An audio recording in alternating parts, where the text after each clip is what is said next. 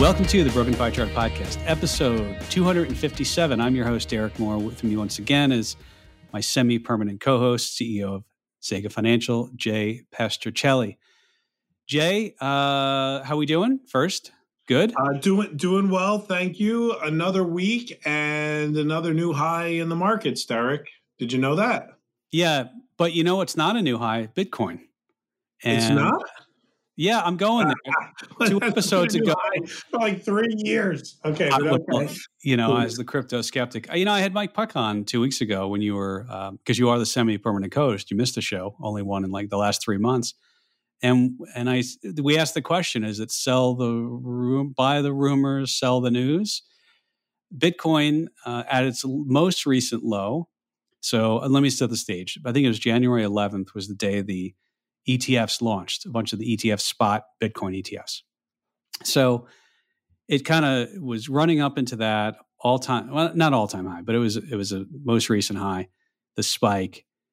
It pulled off almost 21% from that high on the 11th by the 19th by the 23rd. So bear market in Bitcoin after the launch. Apparently it was buy the rumor, sell the news, right? I don't know. I'm thinking through this, look, are you saying that Bitcoin, dropped enough so that now it's in a bear market? Yeah, I guess, because it popped and then it dropped, but it definitely had to sell the news. And by the way, does everybody know what the news is? If you don't know what the news is, the news was that Bitcoin would be allowed to be held in an ETF, not as the future, but as the spot Bitcoin in an ETF. And the concept here was, that means that now there are ETFs out here that will have a limited supply of Bitcoin. And, with BlackRock and the others, we know some other Bitcoin ETFs, if they have to keep buying Bitcoin because people buy their fund, because the fund makes its way into normal portfolio allocations, and there's only so much of it, supply and demand will mean you're going to have to pay more for Bitcoin down the road as Bitcoin will run out of supply. So that was the concept that everybody was like, ooh, if they say yes, that it can be held spot coin in an ETF, then great. It should push Bitcoin up. So that was the run up. It was a momentous run up, right? I mean, it doubled in not so long of a time period. And then you're right. Now it's sold off now that we've had the news, which, by the way, it was approved to be held in ETF. So I think there were like 7 Bitcoin ETPs. Are they ETPs or ETFs? They're ETPs, exchange traded products. I think I said ETF. I think they're exchange traded products. They're treated a little differently.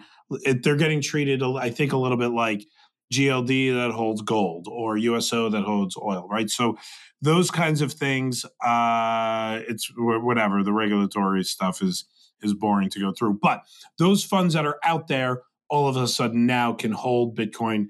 And so the thought is, okay, great, they could do it. And guess what happened? The news came out, and you're right, it sold off and it dropped. And it went from, where'd it go? From, what were the numbers you just said? So 48,632 all the way down to 38,714. And today I think it was just below 42. Yeah, so it bounced off that a little bit and kind of went back to around the announcement period, right? Right around the news period when it came out. So something like that, yeah. So I don't know. So actually, I get questions about this. I had 2 questions today alone about should I buy, a Bitcoin ETF? And, again, it's a question that, that you got to be comfortable with the volatility of crypto, the viability of it. Derek, I think, will never buy one, but that doesn't mean anything because I probably would. So, there's an interesting mix here of just people it's a very polarizing investment. I didn't say asset class on purpose, and because it's not deemed to be an asset class yet. But, it's one of those things that I think there's folks that want to have some exposure to it. Can these ETPs, these exchange traded products, actually be a way of getting it without you having to open up an account at Coinbase and then figure out how to trade it on your own? Everybody knows how to buy an ETF. Most people know how to buy an ETF. So you just buy that, and that's easier than going out and storing it and hoping somebody doesn't steal it from you or whatever. It's probably an easier way to access through an exchange-traded product than if you're going to buy it on your own. So that's what I would say. If you're going to buy it, maybe these exchange-traded products are going to be a more convenient way to get it. That's all I would say. I love that we're on opposite sides of crypto. It's always a fun thing. I will point out, though, and because I'm the one who pulled up the chart, I can point out anything I want in the chart. This is example 8,032,000 why Bitcoin is not a currency. I'll explain. Imagine you were selling your car for $48,000. You know where I'm going with this. $48,000, 632. That's what you wanted for your car. That's what your car is worth. You sell it and somebody walks up and says, "Hi, I'd like to buy your car." Fantastic. I'll pay you a Bitcoin because it happens to be exactly 48,632. Excellent. I take my Bitcoin. I sold my car for exactly what I feel like it was worth. And then what is it? 2 weeks later, it dropped $10,000. So I essentially just sold my car for $10,000 less. This is an example of why, in my opinion, this is abject failure as a currency. It's too volatile. If this is a currency, NVIDIA stock's a currency. But as far as I agree, Jay. I mean, the average person, and although crypto sort of dominates maybe social media and some of the other things, the average person wants nothing to do with getting a crypto wallet or vault or whatever it is and doing that. So we'll see. Yeah, I think you don't got cold storage there. And all right, we're moving on. We're moving on from this. All right, because I have to tell you something very interesting. Apparently, this year, there's no possible way it can go down. The markets. I don't know if you knew that. No possible way, you tell me? Well, according to this is from Ryan Dietrich and FactSet, a 20% pre-election year in the S&P 500. And this is the title of this, equals never lower election year. I'll explain. S&P performance after 20% pre-election years, 1950 to current. Every time that's happened, the election year was up. I'll give you an example. Trump in 2017, pre-election year up 28.9, election year plus 16.3. I don't know if you know this, Jay, but last year, total return on the S&P was just under 27%. I don't know if you're. Yeah, I think you knew that. I thought it was 24%, maybe not 27%. Oh, no, you're right. I'm reading the wrong column. There's also a first year of the presidency. But anyway, you go back to George Bush. I'm not going to read the numbers, but George W. Bush, Bill Clinton, George H. Bush, Richard Nixon, Lyndon Johnson, Dwight Eisenhower. Those are 1, 2, 3, 4, 5, 6, 7, 8 times it's been above 20%. And the worst market outcome was 1989. Pre-election was 26.3. Next year is 4.5. So I guess we're good, right? Oh wait, look, well, wouldn't that be wonderful if it was this easy? I did hear a different data point where when the market is up, usually when the market is up 20%, the following year, 9 out of 10 times, the market is also up on average 13%. So that this is consistent with it. This falls into that. That data set, there's plenty of these here that fall into that range. And actually, your average for the election year, which is the current year that we're in, right? So if 2023 was the pre-election year, this is the election year. Your average is 11% is the average, right? After you have these 20% or greater pre-election years. I mean, it feels like the banana and beer, causality versus correlation question, right? So you know that old story, right? Like it was, I guess, beer stocks and fruit were kind of correlated for all these years, and it just turned out that it was just an accident. It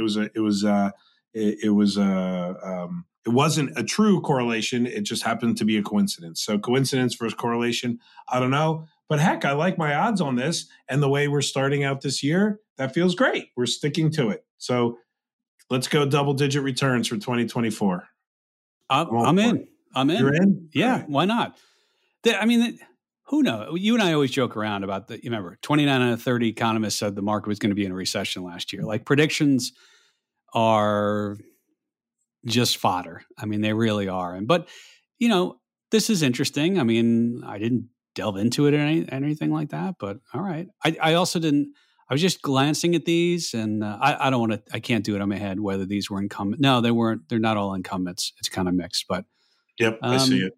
But here's the thing too, like we know that markets over time, I saw an interesting stat, and it's kind of like if you held the market and what's the percent of time you're up a month later or a year later.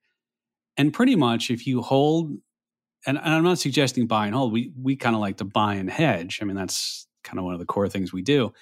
But it's just this idea, give the market long enough and chances are really good that you're going to be up X percent so many years later. How much, it depends. But anyway, so let's move on, Jay. I want to talk Tesla.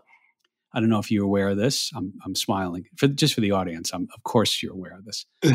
They had a little thing. They do it once a quarter. They released earnings. I think the earnings that came out missed some of the analyst expectations. Tesla sold off in the aftermarket. I didn't attend Elon Musk investor call, but some people were talking about it.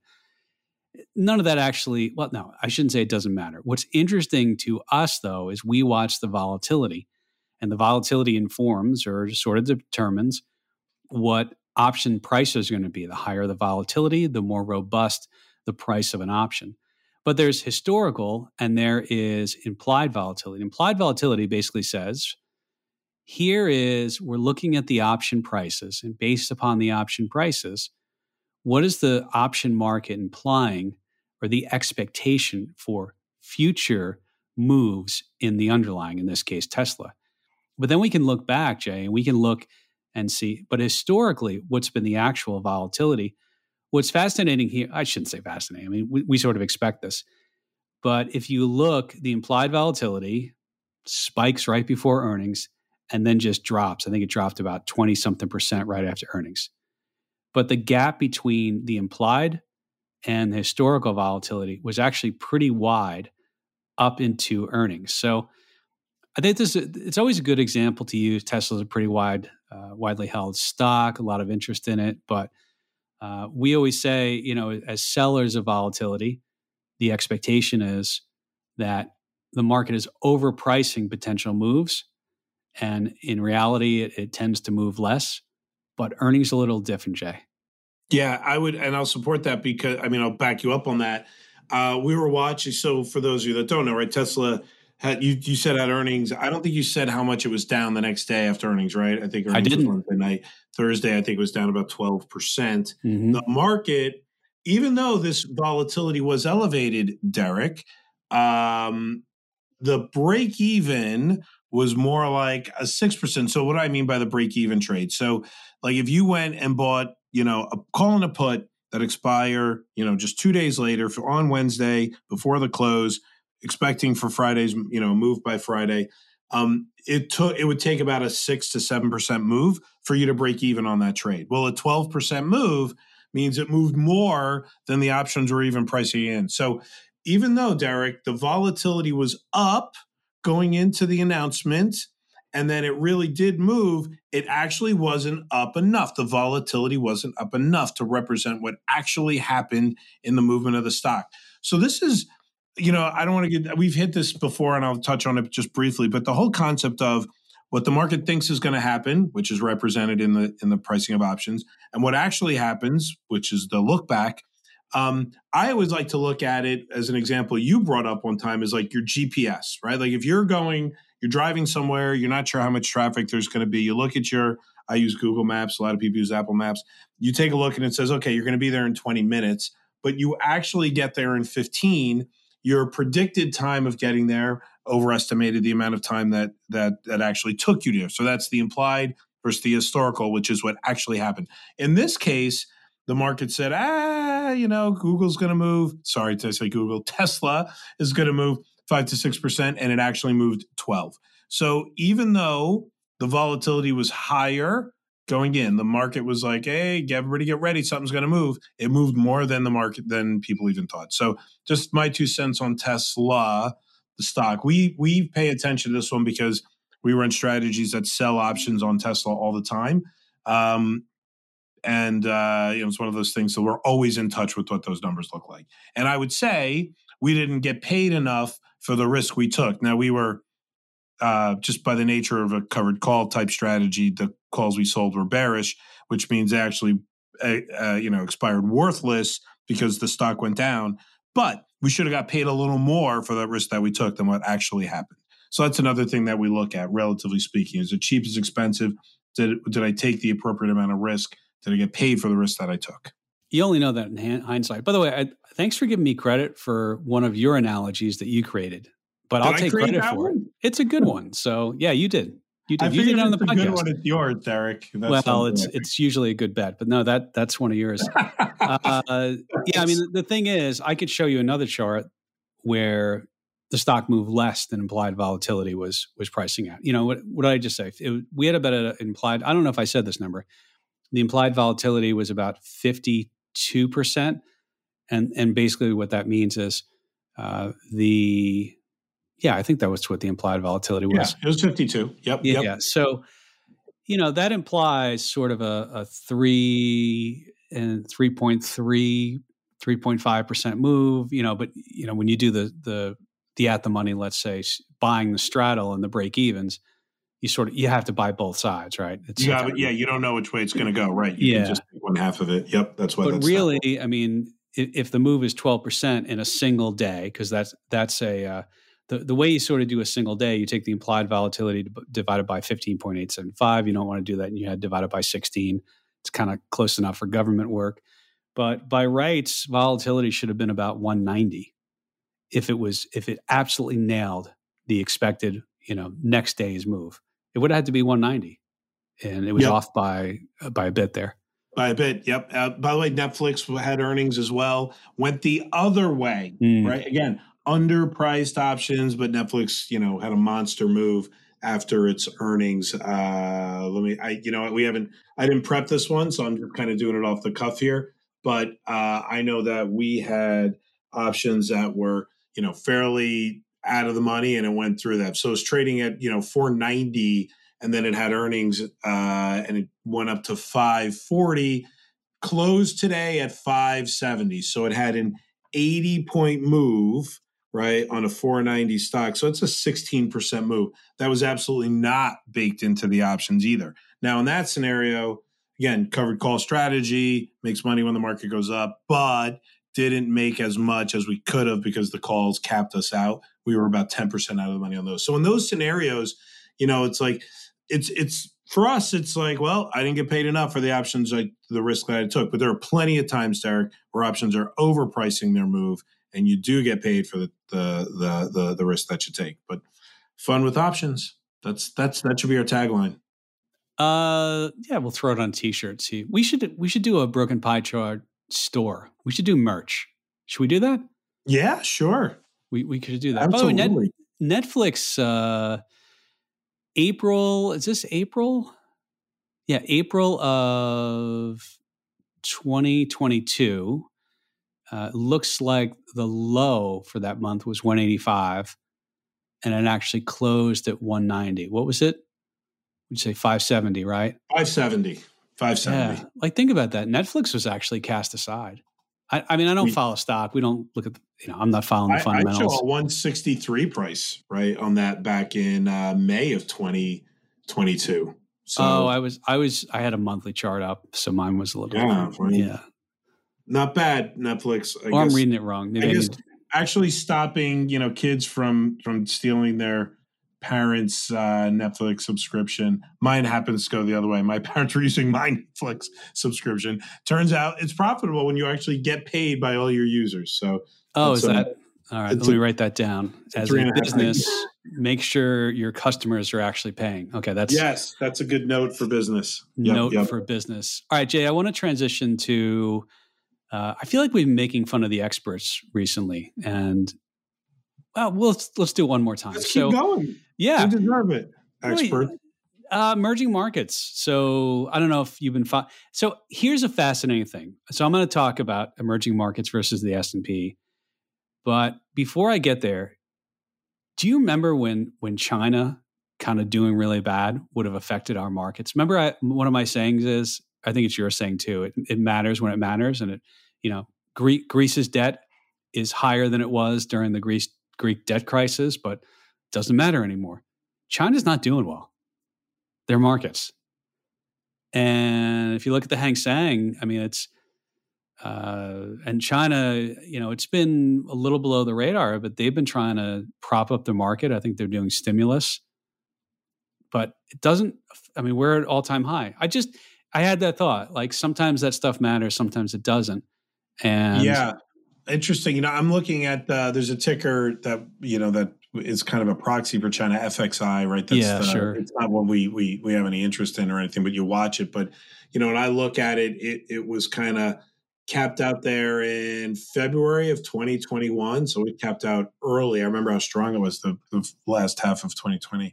So it capped out there $55. It's 22 now, right? So that's more than a cut in half.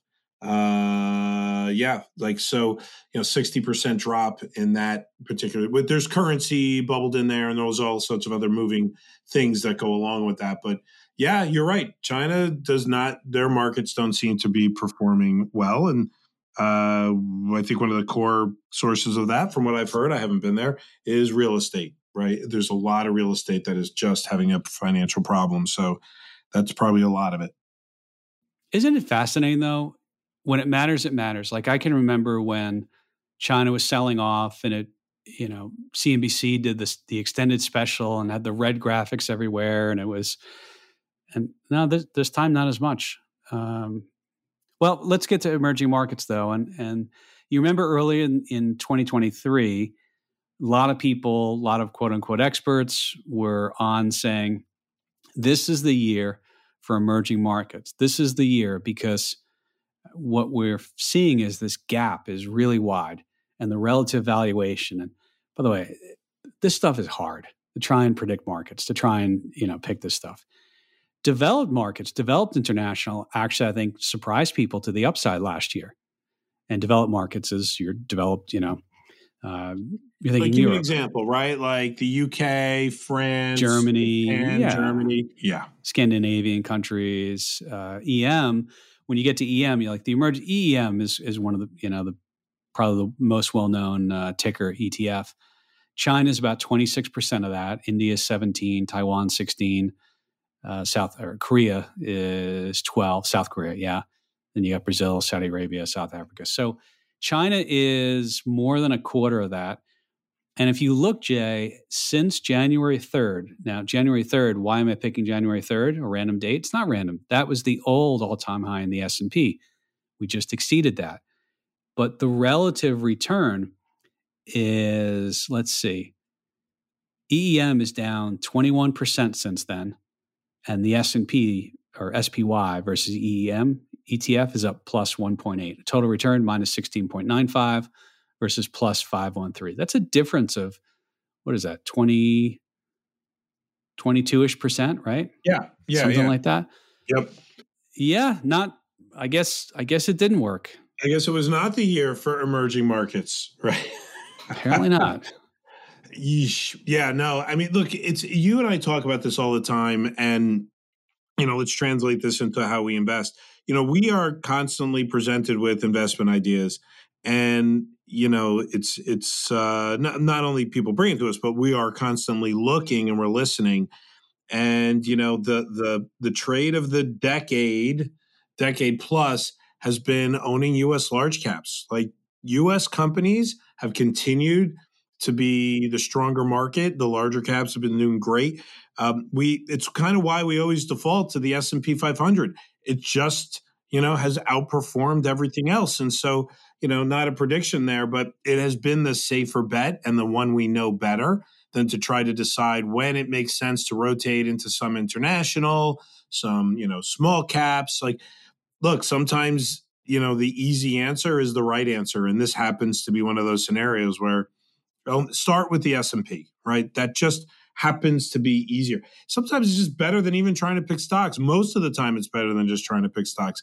The S&P outperforms most individual stocks, which is kind of wacky to think about that, because don't they all kind of make up that the index? The answer is no, because of the weighting and the way that the indexes work. So the winners really run in the S&P, and they'll kind of drag it up. So all those kind of concepts work into our, a lot of our core investment thesis. We just start with the S&P because it happens to be the best one to start with. It's almost like, Derek, I'm going to risk insulting somebody here. It's almost like, hey, I want to get a great pizza. All right, start in the Northeast, start in New York and New Jersey. You're going to get a great pizza. If you start in Chicago and you're looking for a great pizza, I'm sorry, guys. Your pies are more like casseroles. Your pizzas are upside down, in my opinion. But maybe that's a topic for a different day.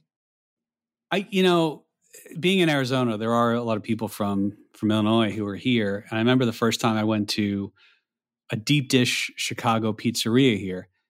And yeah, I was like, what do we got here? Like, what is this? I thought we were getting pizza, Listen, I like it, but just don't call it pizza.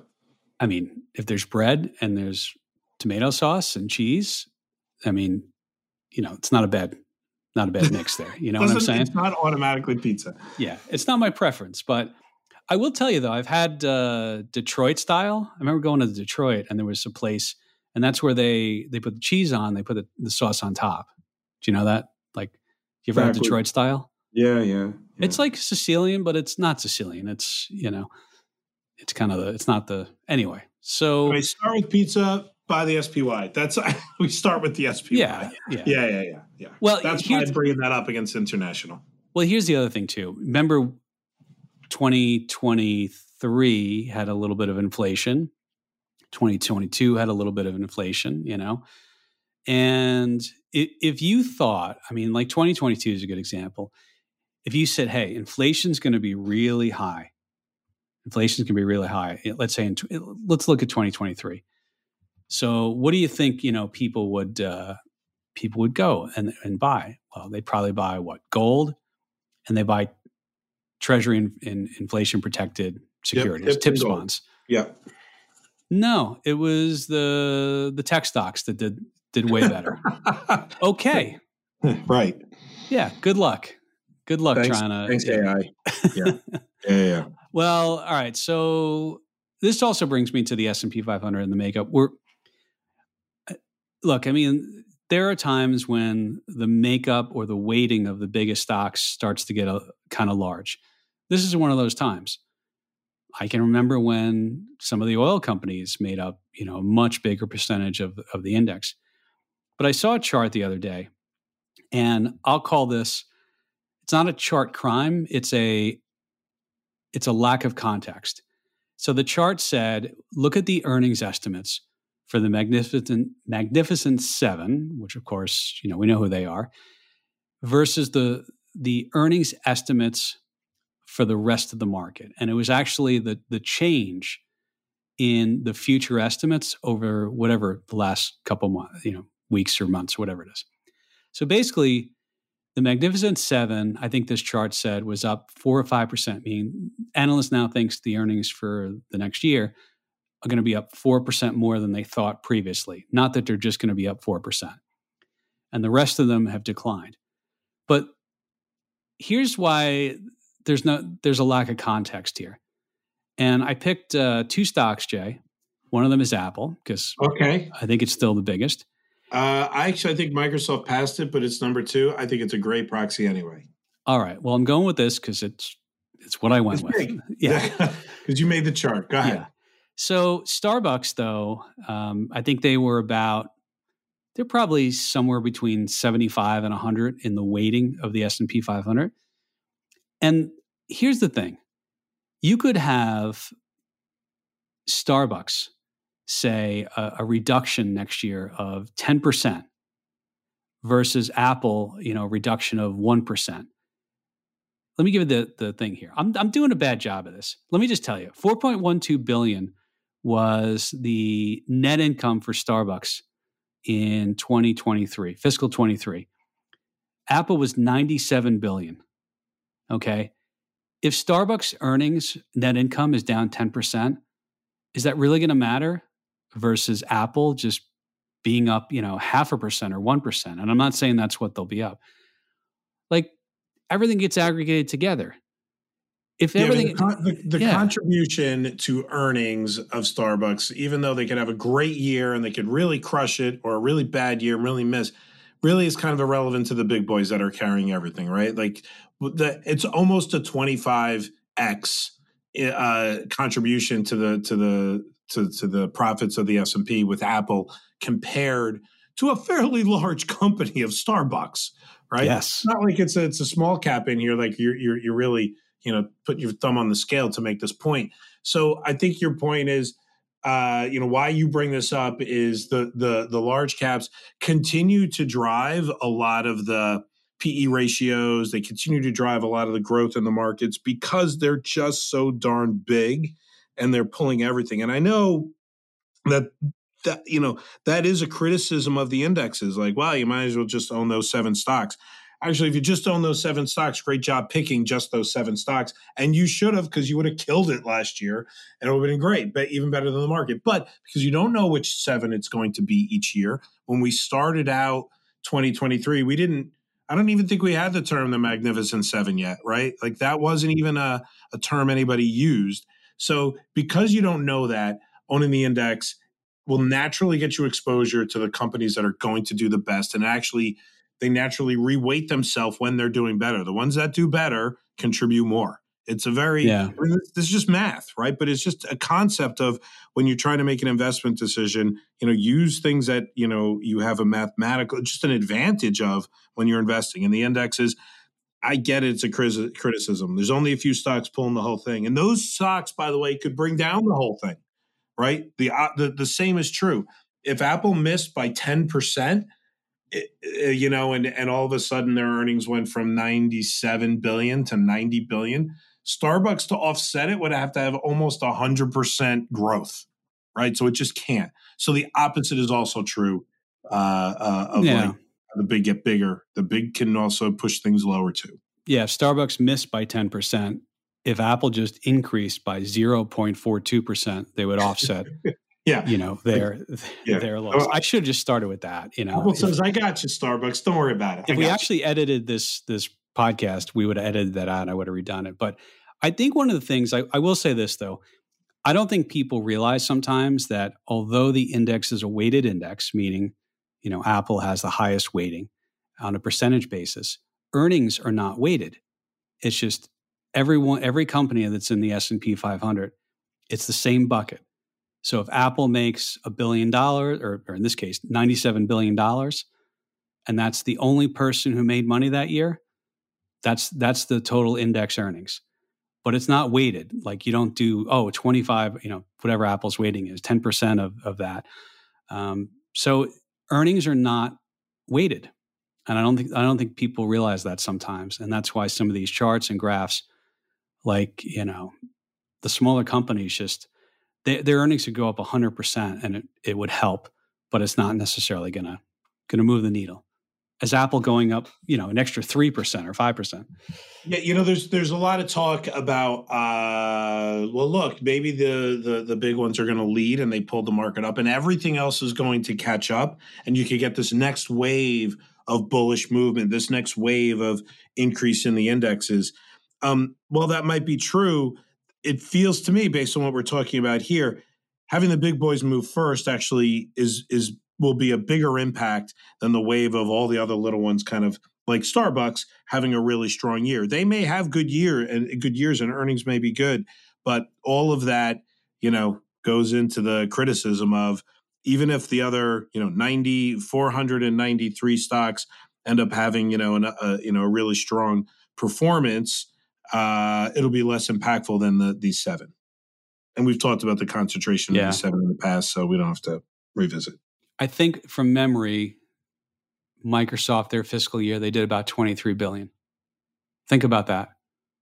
97 billion versus 23. And this is out of context because I'm just doing it from, like, that's the annual figure and I'm not looking at sales. I'm not looking at the past, do they have any charges that year or anything? But yeah, it's pretty interesting how much that matters. Speaking of weighting though, semiconductors, Jay, I don't know if you're aware of this, but they've been going up lately.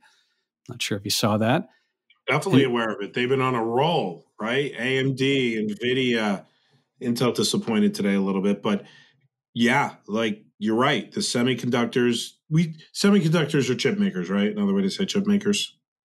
Yeah, there's really 2 ways to look at it. One is there's people like Taiwan Semi who don't make their own chips. They make everybody else's chips. And then there's the people who actually create their own chips but don't make them. And then there's some that do both. But like Intel is one that does both, right? Because they're what do they call it, a foundry. But Jay, I mean, the weighting is up too. Audience can't see the chart here, but why don't you take us through this one? Yeah. Okay. So when you look at their contribution to the market, right? So the weighting of the semiconductors on, when you look back, I'm going to go back 20 years on this, and right? The S&P, right, Jay? The S&P index. Sorry, as a percentage of the S&P, yes, their weighting, and this is not because the S&P changed their weighting. It's just because the appreciation and depreciation of the stocks, kind of changed their weighting, right? If they all doubled, then their weighting would double. So when you look at it, it kind of ranged between, up until recently, between like somewhere between 2 to 4%, right? Maybe peaked out at like 2 or 5, 4 or 5%. But right now, as a reference, you're looking at just shy of 9%, right? So they make up 9% of the S&P 500. That is, I'm looking at this today. I think we are at 6%, maybe in 2021, but you got to go all the way back to 2023 to get something even close at 4.7. So they are kind of double where they've been recently in the last 20 years. So they are just making up a bigger and bigger piece of the S&P 500. The last time that they made up, such a large portion, like their average, the change of their weighting, which is, obviously on the increase, was back in 2023. And so this is definitely, the leader in the S&P right now is, not surprising, the semiconductors, just they've been so strong. I called out NVIDIA a minute ago. Let me take a look when their earnings are. They are typically later in the earnings cycle. I think we've got an earnings call the 21st of February. So we've got almost a month until we see. But that's, that stock has been absolutely moving upwards, along with AMD, who's, I think, is the 30th. So, probably around the time when people are hearing this podcast, January 30th. So we'll see if that, kind of supports that big move. But, lots of movements in the semis. They're making up a bigger portion of the index as such. Are you suggesting that most people wait 2 days to listen to the podcast? I think it'll be out the 28th, right? I'm not sure. Maybe. I mean, maybe people are on repeat. Maybe the third time listening to it, Derek, it might be a few days later. Well, they ought to do that. I don't see why not. And they should, you know what? We never really ask people to rate it and give it 5 stars. Give us a nice 5-star rating. Apparently people like that, or Apple likes that in the rankings, So we'll take it. Yeah. Semis are, look, I mean, you and I aren't saying if you want to buy semis, buy semis. If you don't want to buy it, don't buy it, but we sort of buy the whole market. We hedge. That's the core thing we do. We have stuff on the periphery. To me, though, with the whole AI thing, this is sort of Levi's to the gold rush. You could have bought, I don't even know if there were any like companies that were, hey, I could buy this company, and all they do is they dig for gold and they speculate. Or you could have just bought Levi's, because everybody doing the speculating needed blue jeans. What do they call it? Picks and shovels? That's the strategy. Picks and shovels. Which is not a blue jean, but picks and shovels, right? Sell the picks and shovels. Well, they need blue jeans too. Levi's came out of the gold rush, Northern California. Yeah, the gold rush. Did they do picks and shovels? I don't think they were doing picks and shovels. That's they did jeans. I don't think they sold. But you needed. Well, what are you going to wear if you have a shovel? You're going to need jeans to go shovel stuff. I mean, this is what I'm saying. I mean, this is why they became Levi's. Levi's still, think about that. Levi's really goes back to the gold rush, and stock still trades today. I don't follow the stock, but I know it trades. I know they have earnings. They do stuff. So I think they had earnings this morning, actually. Did they? I heard it this morning. All right. Well, maybe we'll come back next week and They're up a little bit today. Looks like they popped and then it went back down. All right. Still up. Nice uptrend. Put that on your watch list. Levi's instead of AI. Got it. That's exactly what you said. No, that's not now. That was the gold rush. That was a long time ago. I don't know. I mean, maybe you need jeans to do AI. My point is, it's different. This reminds me, it's not the same as March of 2000 or the late 90s, in that back then, the crazy internet speculative bubble, people were actually buying companies that were trading that were, it wasn't picks and shovels. And so this is really all the AI stuff. Like, I don't even know how you make money on that or don't make money. And I don't even know if there's no real big companies that are just AI companies. But it's interesting because this is the stuff that's people are going to use. I don't know, ask me in a year whether it would be good to buy or sell it right now. I'll let you know. How's that? So I will tell you, every single tech person I talk to, like that works in the tech industry or is a client of ours or anything like that, it's a part of AI is a part of every conversation. I haven't figured out how everybody's going to make money on it yet and how it's supposed to make everybody more efficient. We haven't figured out how to really use it yet within our business. I think maybe we got a little something coming, but yeah, I mean, it's on everybody's mind. So it's going to be part of the conversation. All right, let's talk about our recommendations this week. Can I tell you, I actually put a password on my Netflix account because my wife was watching on my profile. Yeah. And, it's like, oh, since you watched The Kissing Booth, you'll like. So I locked her out. You locked your wife out? Derek, well, no, she can watch. A smarter man than that. It's who cares? Let her have that. Why would you? No. She has her own profile, but when she loads Netflix up, instead of switching to her profile, she watches on mine because mine happens to be the first one. So now what? You're gonna. So here's what's the prediction on this one. So you're gonna be like, she's watching her own. She's gonna be annoyed that she has to now switch to her profile. Is it worth it? It's very easy to do. I don't know why she's watching, but I'm getting her recommendations. That's what she wants to do. Yeah. So anyway, all right, Jay, what do you got for anything interesting? I have queued up for this weekend the movie The Creator. I want to watch that one. It's about AI. Oh no, it was not queued up on purpose to say that, but yeah. So that's the one I'm going to watch. I think I told you I started watching the Longmire series. I'm through the first season, continuing into the second. So far we're enjoying that one as well. All right. Yeah, no, that's. I watched the documentary called Bitconned. A perfect documentary for me. It's on Netflix. It's ludicrous. Like, these guys created a fake coin and basically raised money. And they have the actual guys, or most of the guys who did it. Some of them are still in prison. But yeah, so I kind of ruined it for you there. But confirmation bias. There you go. Right? I'm not going to watch anything that says there's any utility in crypto. No, why it's a would currency. You watch that crypto has positive influence in the world? You're only going to watch ones that confirm what you like. I hear you. I'm not going to watch that, but it's like an hour and 30 minutes. And I'll give you a bonus one, an old one, Touching the Void. It's a docudrama about two climbers in Peru who climbed a peak nobody had ever climbed or has since climbed, and they ran into trouble. And it's based on the book by Joe Simpson, one of the climbers. So pretty cool. But it's an old one. It's like year 2000. God, year 2000 is old.